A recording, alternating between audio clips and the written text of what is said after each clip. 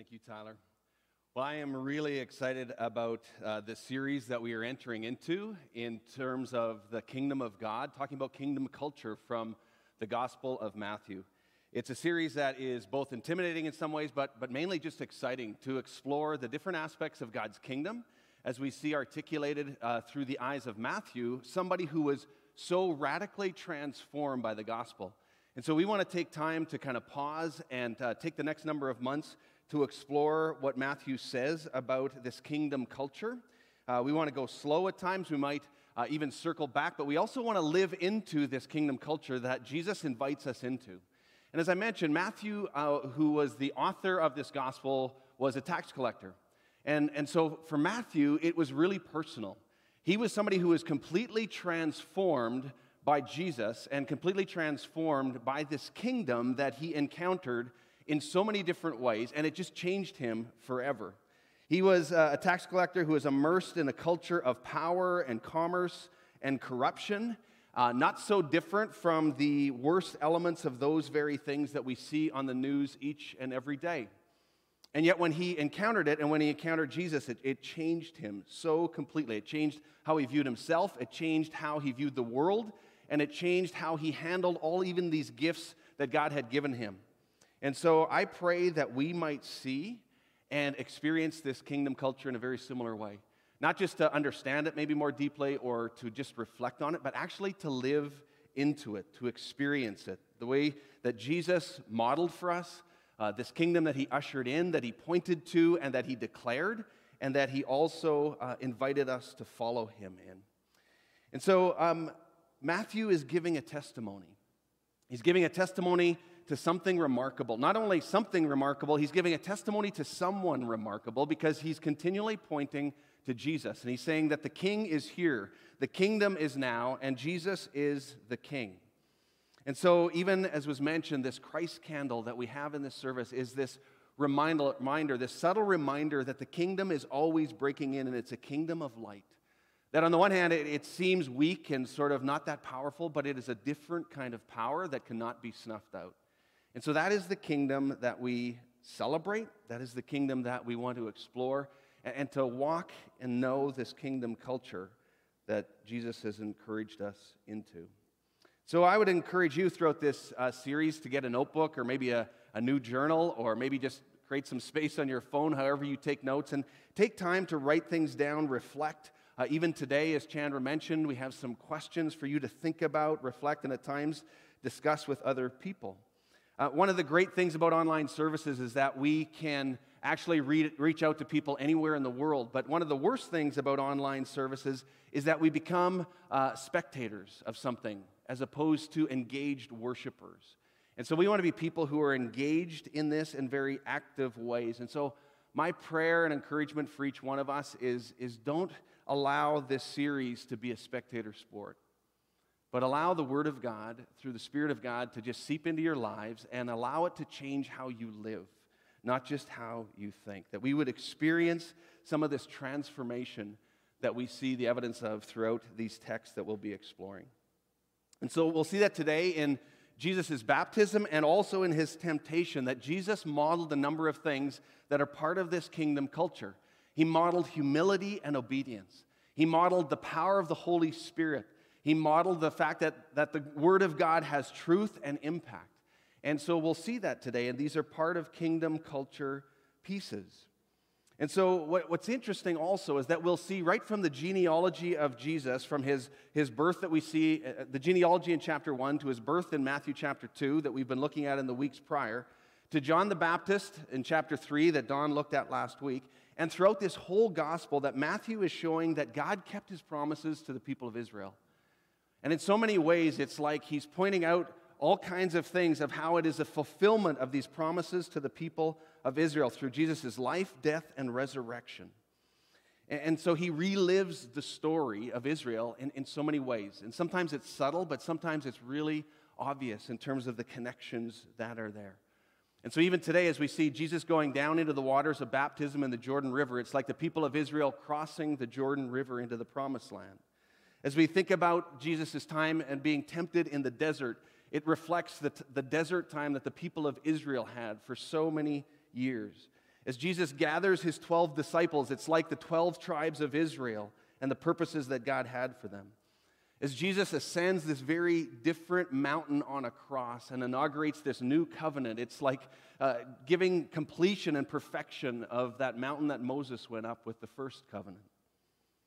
And even in the way that the book of Matthew is arranged, and there's like 5 segments of significant teaching through the book of Matthew, in many ways it parallels the 5 books of the Torah that Moses wrote. And so there's so many ways that Matthew seems to be pointing out how Jesus is the king and the kingdom is here. And the fulfillment of all things that was promised to the people of Israel is now culminating in this person of Jesus Christ. So we know that John the Baptist was the forerunner. We heard about that last week. He was declaring this kingdom, and he was declaring that entrance into this kingdom came from repentance, recognizing our sin, recognizing our need for forgiveness. And so he calls people to that, and he calls people to that kind of baptism as well. And then here comes Jesus into this story, and Jesus is different. He's somebody without sin, and yet he chooses to be baptized all the same. You see, Jesus didn't really need John's baptism of repentance. In fact, it was really the other way around. John needed what only Jesus could give, the baptism of the Holy Spirit and fire. And yet Jesus chooses to walk in obedience into the waters of baptism. So let's read in Matthew chapter 3, verses 13 to 17, that last part of Matthew 3 that talks about his baptism. It says, "Then Jesus went from Galilee to the Jordan River to be baptized by John. But John tried to talk him out of it. He says, 'I'm the one who needs to be baptized by you,' he said, 'so why are you coming to me?' But Jesus says, 'It should be done, for we must carry out all that God requires.'" And other translations talk about to fulfill all righteousness. And so John agreed to baptize him. After his baptism, as Jesus came up out of the water, the heavens were opened, and he saw the Spirit of God descending like a dove and settling on him. And with a voice from heaven, he said, "This is my dearly loved Son, who brings me great joy." You see, John didn't really feel worthy to baptize Jesus. He says, "You know what, this is backwards. This doesn't make sense." And yet Jesus insisted. And in many ways, it's another example of Jesus' willingness to enter into our human experience and invite us to follow him. And so we see that the kingdom culture is marked with humility. Even from the text that Tyler just read from Philippians 2, where Paul articulates the incredible humility of Christ, even though he was God, how he chose to take on human flesh. And so Jesus' story is one example after another that is marked with humility, from his humble birth in a manger to this story that we see today of him walking into the waters of baptism and the obedience of that, to him washing his disciples' feet, to ultimately dying on a cross for us. The story of Jesus begins and ends with humility and all the way through. And it shows a very different kind of power that this kingdom is all about. Leon Morris says this about Jesus' baptism, and he says, "Jesus might well have been up there in front standing with John and calling on sinners to repent. Instead, he was down there with the sinner, affirming his solidarity with them, making himself one with them in the process of salvation that he would in due course accomplish." So we see that humility and obedience mark Jesus' life, and also the kingdom culture that he invites us to follow in. Another aspect of this kingdom is the power of the Holy Spirit. It says in this text how the Spirit of God descends on Jesus in verse 16.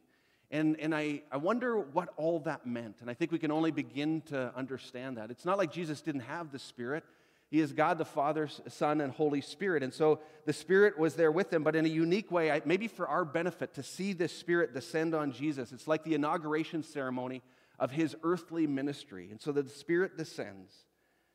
And so his public ministry begins as the anointed Messiah, the beloved Son, and the humble and suffering servant. And Jesus models a way to live fully human, filled with the power of the Spirit, giving us an example of how to live actually a Spirit-filled life, an empowered life, that we see even more clearly in the next part of the text in his temptation that we'll get to in a minute. And then God's favor is expressed upon him. It says, "My son, this is my son who brings me great joy." And just as the prophet Isaiah had spoken so many years earlier, another prophecy of Israel here is fulfilled in Jesus. In Isaiah 42, verse 1, it says, "Here is my servant whom I uphold, my chosen one in whom I delight. I will put my spirit on him, and he will bring justice to the nations." And you know, each one of you too needs to also hear these words of delight of God the Father. Because you see, this is also part of kingdom culture. Just as God the Father said to Jesus in these moments, God speaks these over you as well. He did this for the people of Israel. If you look at Zephaniah 3, where he says, "For the Lord your God is living among you. He is a mighty Savior. He will take delight in you with gladness. With his love he will calm your fears. He will rejoice over you with joyful songs." There's a similar declaration for you as well. In 1 John 3, it says, "See what great love the Father has lavished on us, that we should be called children of God," and that is what we are. And so part of kingdom culture that you need to hear today is that God delights in you. As we simply recognize and confess and repent of our sins, we experience this overflow of grace and mercy that is part of the kingdom of God, and how he delights in you. And these waves of forgiveness and repentance and mercy and grace, they're symbolized in the waters of baptism. So again, going to that reflection question, maybe this is that time when you just take a few notes in your journal. What's the significance of your baptism for you? As you think of stepping into the waters. And again, if you haven't been baptized yet, why not? What is it that's holding you back from following Jesus in baptism? He, even though God took on this human flesh and walked into the waters and modeled this for us and inviting us to follow in the same way. So we have opportunities for you coming even in the next month for you to participate in this aspect of kingdom culture. And then we see as we turn to chapter 4 that right after the baptism, the Spirit descends on Jesus, and then chapter 4 begins with this strange line, and it says, "Then Jesus was led by the Spirit into the wilderness to be tempted by the devil." And you read that and you kind of go, huh? Like, what is going on there? That doesn't seem to make sense. It just seems to be wrong on so many levels. And maybe this is why Jesus included in the Lord's Prayer that we see a little bit further on in Matthew, that line of, "Lead us not into temptation, but deliver us from evil." I'm not sure. But there's this close connection oftentimes between baptism and temptation, between our baptism and actually going through times of doubt and difficulty and hardship. And I know as I talk to people after their baptism, they've often reflected a very similar thing. And so how baptism and that public declaration of faithfulness to God and choosing to follow Jesus leads to a time of difficulty and where maybe God seems absent. And here what's interesting is we see that modeled again in Jesus as he goes before us. So let's read Matthew 4, verses 1 to 11. "Jesus was led by the Spirit into the wilderness to be tempted there by the devil. For 40 days and 40 nights he fasted and became very hungry. And during that time the devil came and said to him, 'If you're the Son of God, tell these stones to become loaves of bread.' But Jesus told him, 'No, the Scriptures say, people do not live by bread alone, but by every word that comes from the mouth of God.' And then the devil took him to the holy city, Jerusalem, to the highest point of the temple. And he said, 'If you're the Son of God, then jump off, for the Scriptures say, he will order his angels to protect you, and they will hold you up with their hands, so you won't even hurt your foot on a stone.' And Jesus responded, and he said, 'The Scriptures also say, you must not test the Lord your God.' Next, the devil took him to the peak of a very high mountain and showed him all the kingdoms of the world and their glory. And he says, 'I will give it all to you,' he said, 'if you kneel down and worship me.' 'Get out of here, Satan,' Jesus told him, 'for the Scriptures say, you must worship the Lord your God and serve him only.' And then the devil went away, and the angels came and took care of Jesus." It's an interesting question. Why was it that Jesus goes into the desert to face temptation as his first stop in his new ministry? You know, why not Jerusalem? Why not the place that is kind of the center of everything Israel, everything about the Jews? It would have been the more appropriate place where the king of this new kingdom comes and goes to Jerusalem to kind of begin his earthly ministry. And yet this is the place that Jesus goes. And yes, it is the place of the first showdown between these competing kingdoms and their rulers. But it's almost like Jesus needed to go back before he could go forward. You know, the people of Israel, as we've talked about, they repeatedly found themselves in exile. They repeatedly found themselves kind of lost in the wilderness. And Jesus is 40 days reflecting in many ways their 40 years. And here's the thing for us, just like for Jesus, that it's in the wilderness that our faith and our faithfulness is tested. Will we come out of the desert tested but faithful, or will we fall into the wilderness of temptation and sin? And so what's important to notice is that Jesus is Spirit-led, and he's engaging the enemy, Satan, as a human filled with the Holy Spirit, modeling part of the kingdom culture that we are to follow. And you know, Scripture makes it clear that God doesn't tempt anyone to do evil, as it says in James 1, but that God often uses circumstances to test and develop a person's character. And so you see, temptation and testing are the flip side of the same coin. Temptation must be seen in the context of testing, because God is in control of both the tempter and the circumstances. And he'll never allow a person to be tempted beyond what he or she is able to bear. So it starts with 40 days and nights of fasting, and Jesus is weak and hungry. And then the devil comes and tests him with these three very distinct tests or temptations. So the first one is about basic sustenance. You know, the devil says, you know, you're hungry. Well, why don't you just turn these stones into bread? He knows that Jesus can do that. And Jesus answered, "It is written, man shall not live on bread alone, but on every word that comes from the mouth of God." So it's almost like Jesus is bringing the past, the present, and the future all together as he makes these words and declares these things. It's like reminding him of the manna that God gave the people of Israel back in the desert when they needed that food for sustenance. We look forward to the ministry of Jesus, and we see how Jesus multiplies the loaves and he feeds the 5,000, how Jesus points to himself as the bread of life. And so Jesus is the one who fulfills all this. And it's important to see how Jesus quotes a promise of God in the desert. He does that here in the first temptation. He does that in each one of the subsequent temptations as well. And it's an important reminder for us. It's an important pattern for us to see when we are in our times of desert, when we are in our times of struggle, that we proclaim the words of God and the truths of God just as Jesus did. Because you see, when you're in the wilderness, believing the promises of God, even when it's contrary to all of the things that appear in front of us, that's what brings life. Quoting and believing God's word is life in the desert. Trusting in God's provision and presence in the desert is the essence of faith. So coming to this discussion question, and maybe you can talk about this with your family this week or with your small group or share it with others, but which are the scripture verses and the promises of God that you declare and trust when you're being tempted or tested in some way? What are the places that you go that you hold on to when God seems silent, when maybe God seems absent, when you're going through a struggle that you think that nobody else really understands, but you hold on to these promises? What are they? I know one of mine, I've quoted it many times, talks about how God has not given us a spirit of fear and timidity, but of power and of love and of self-discipline, from 2 Timothy 1:7. I've quoted that over and over and over again in times of difficulty and hardship. And others, where these truths of God are the things that we hold on to in the times that we need them the most. And there's power in that, and Jesus models that here in this temptation story. So the second temptation is about protection.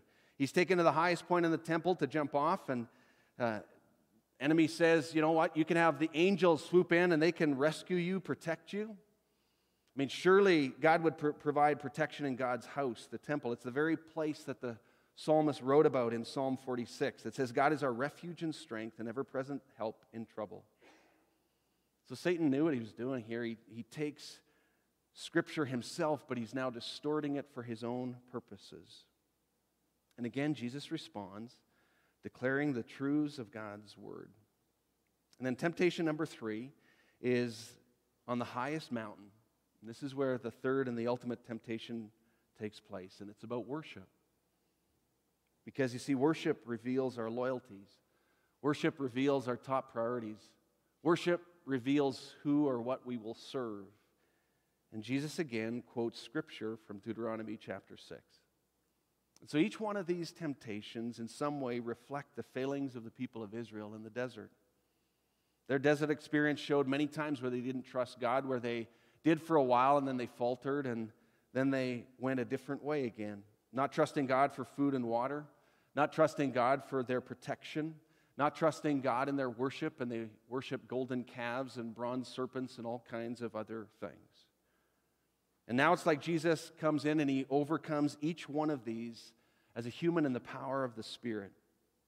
And as one commentator, Michael Wilkins, points out, he says, Jesus isn't responding in the powers of God, but he's operating as the Spirit-anointed Messiah in human flesh. So Jesus is the example of perfect humanity lived perfectly in the power of the Spirit. And so while you and I won't do it perfectly or consistently as he did, we have the same Spirit and the same power within us as followers of Christ to resist the devil and to follow Jesus in obedience. And so again, this pattern that Jesus lays out is a pattern for us to follow in this kingdom culture. Jesus faces lies and temptation with the truth of Scripture, and we're called to do the same. You know, temptations aren't always about us being or getting us to do something that is evil or sinful, but sometimes it's just distractions from really obeying the will of God in our lives. Maybe it's even good things that are used for the wrong purposes. How we spend our downtime or our hobbies or the distractions that kind of pull us away from following God in one way or another. Maybe it's what we read, what we watch, what we allow to entertain us. Maybe it's our use of money and its place in our lives. Maybe it's about our sex and our sexuality, our relationships. Maybe it's about our careers or even our political convictions. That can be good things that can be distorted and used in ways that God did not intend and become temptations in our lives that actually lead us away from God. So temptations involve the twisting of kingdom reality, things that need to be confronted with the truth of Scripture. And you see, when we do that, just like Jesus did, then Satan is powerless and he flees. So being tempted is not sin, but succumbing to the temptation when it is there becomes sin, just as James says, as we walk that out and allow it to work in our lives. So temptations in the hands of Satan become a test in the hands of God. God will use them as a test and a strengthening of our character. You know, one way that we might summarize Jesus' example is like this: resist the devil in the power of the Spirit through the guidance of the Word to accomplish the will of God. Let me read it again. Resist the devil in the power of the Spirit through the guidance of the Word to accomplish the will of God. And so right after Jesus' inauguration, his baptism, he begins his ministry by going to the desert, identifying with God's people. And you know, Israel's dire circumstances that they faced so many times made them question the very presence of God. And when they were complaining to Moses so often, it was like they were saying, is God even here? Do we even know him anymore? And it's a question that I think each one of us often asked in the desert. And one of the greatest lies of the enemy is that God is absent and that we are alone. And when we're the most vulnerable in our desert seasons of life is when the enemy tries to tempt us to believe that God is no longer present, that we are no longer his children, and that the Lord is no longer on our side, and that we are alone. And you need to know that these are absolutely the lies of the enemy. The Gospel of Matthew, if you look right at the very beginning part of Matthew, it's about Emmanuel, God with us, coming in Jesus, God in human flesh. So Matthew begins this account by saying, God is with you, and I am with you. If you go right to the end of Matthew, in Matthew 28, where he gives the Great Commission and he sends out the believers into the world to proclaim this goodness of God and this kingdom of God to the world, one of the last phrases he says is, and I am with you always. So right from the very beginning of Matthew to the very end of Matthew is this truth that God is with us. He doesn't ever leave us. You know, C.S. Lewis, in his book, Screwtape Letters, where he writes it from the perspective of a senior devil speaking to his junior nephews, Wormwood. where you have to think of everything reversed, because when he talks about the enemy, he's talking about God. But the senior devil says to his junior, he says this: hence the prayers offered in the state of dryness are those which please him, speaking about God, best. He wants them to learn to walk and must therefore take away his hand. And if only the will to walk is really there, he is pleased even with their stumbles.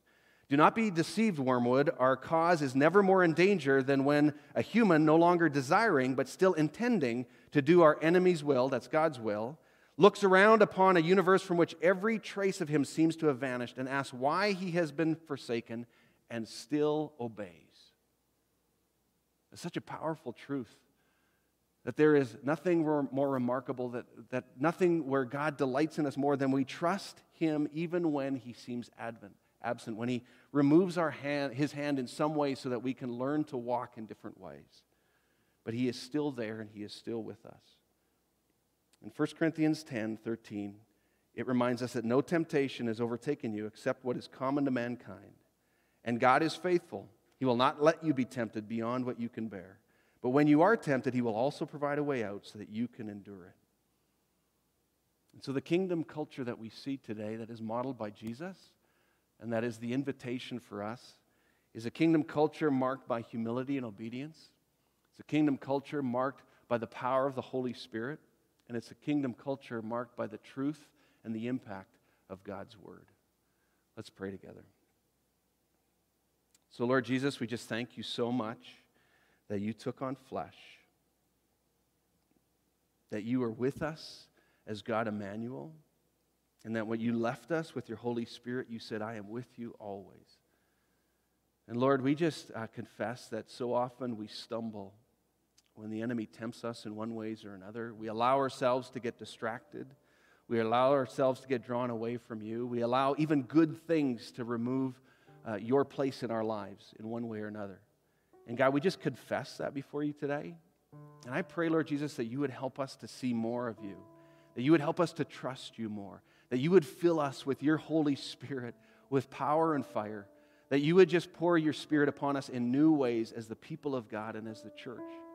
And Lord, that you would help us to stand on your truths, to know your word, and to live out of them. So, Father, help us to walk in humility and obedience, but with the remarkable power that comes from this kingdom culture that you have inaugurated, that you invite us into. We thank you, Lord Jesus. We pray this in your powerful name. Amen.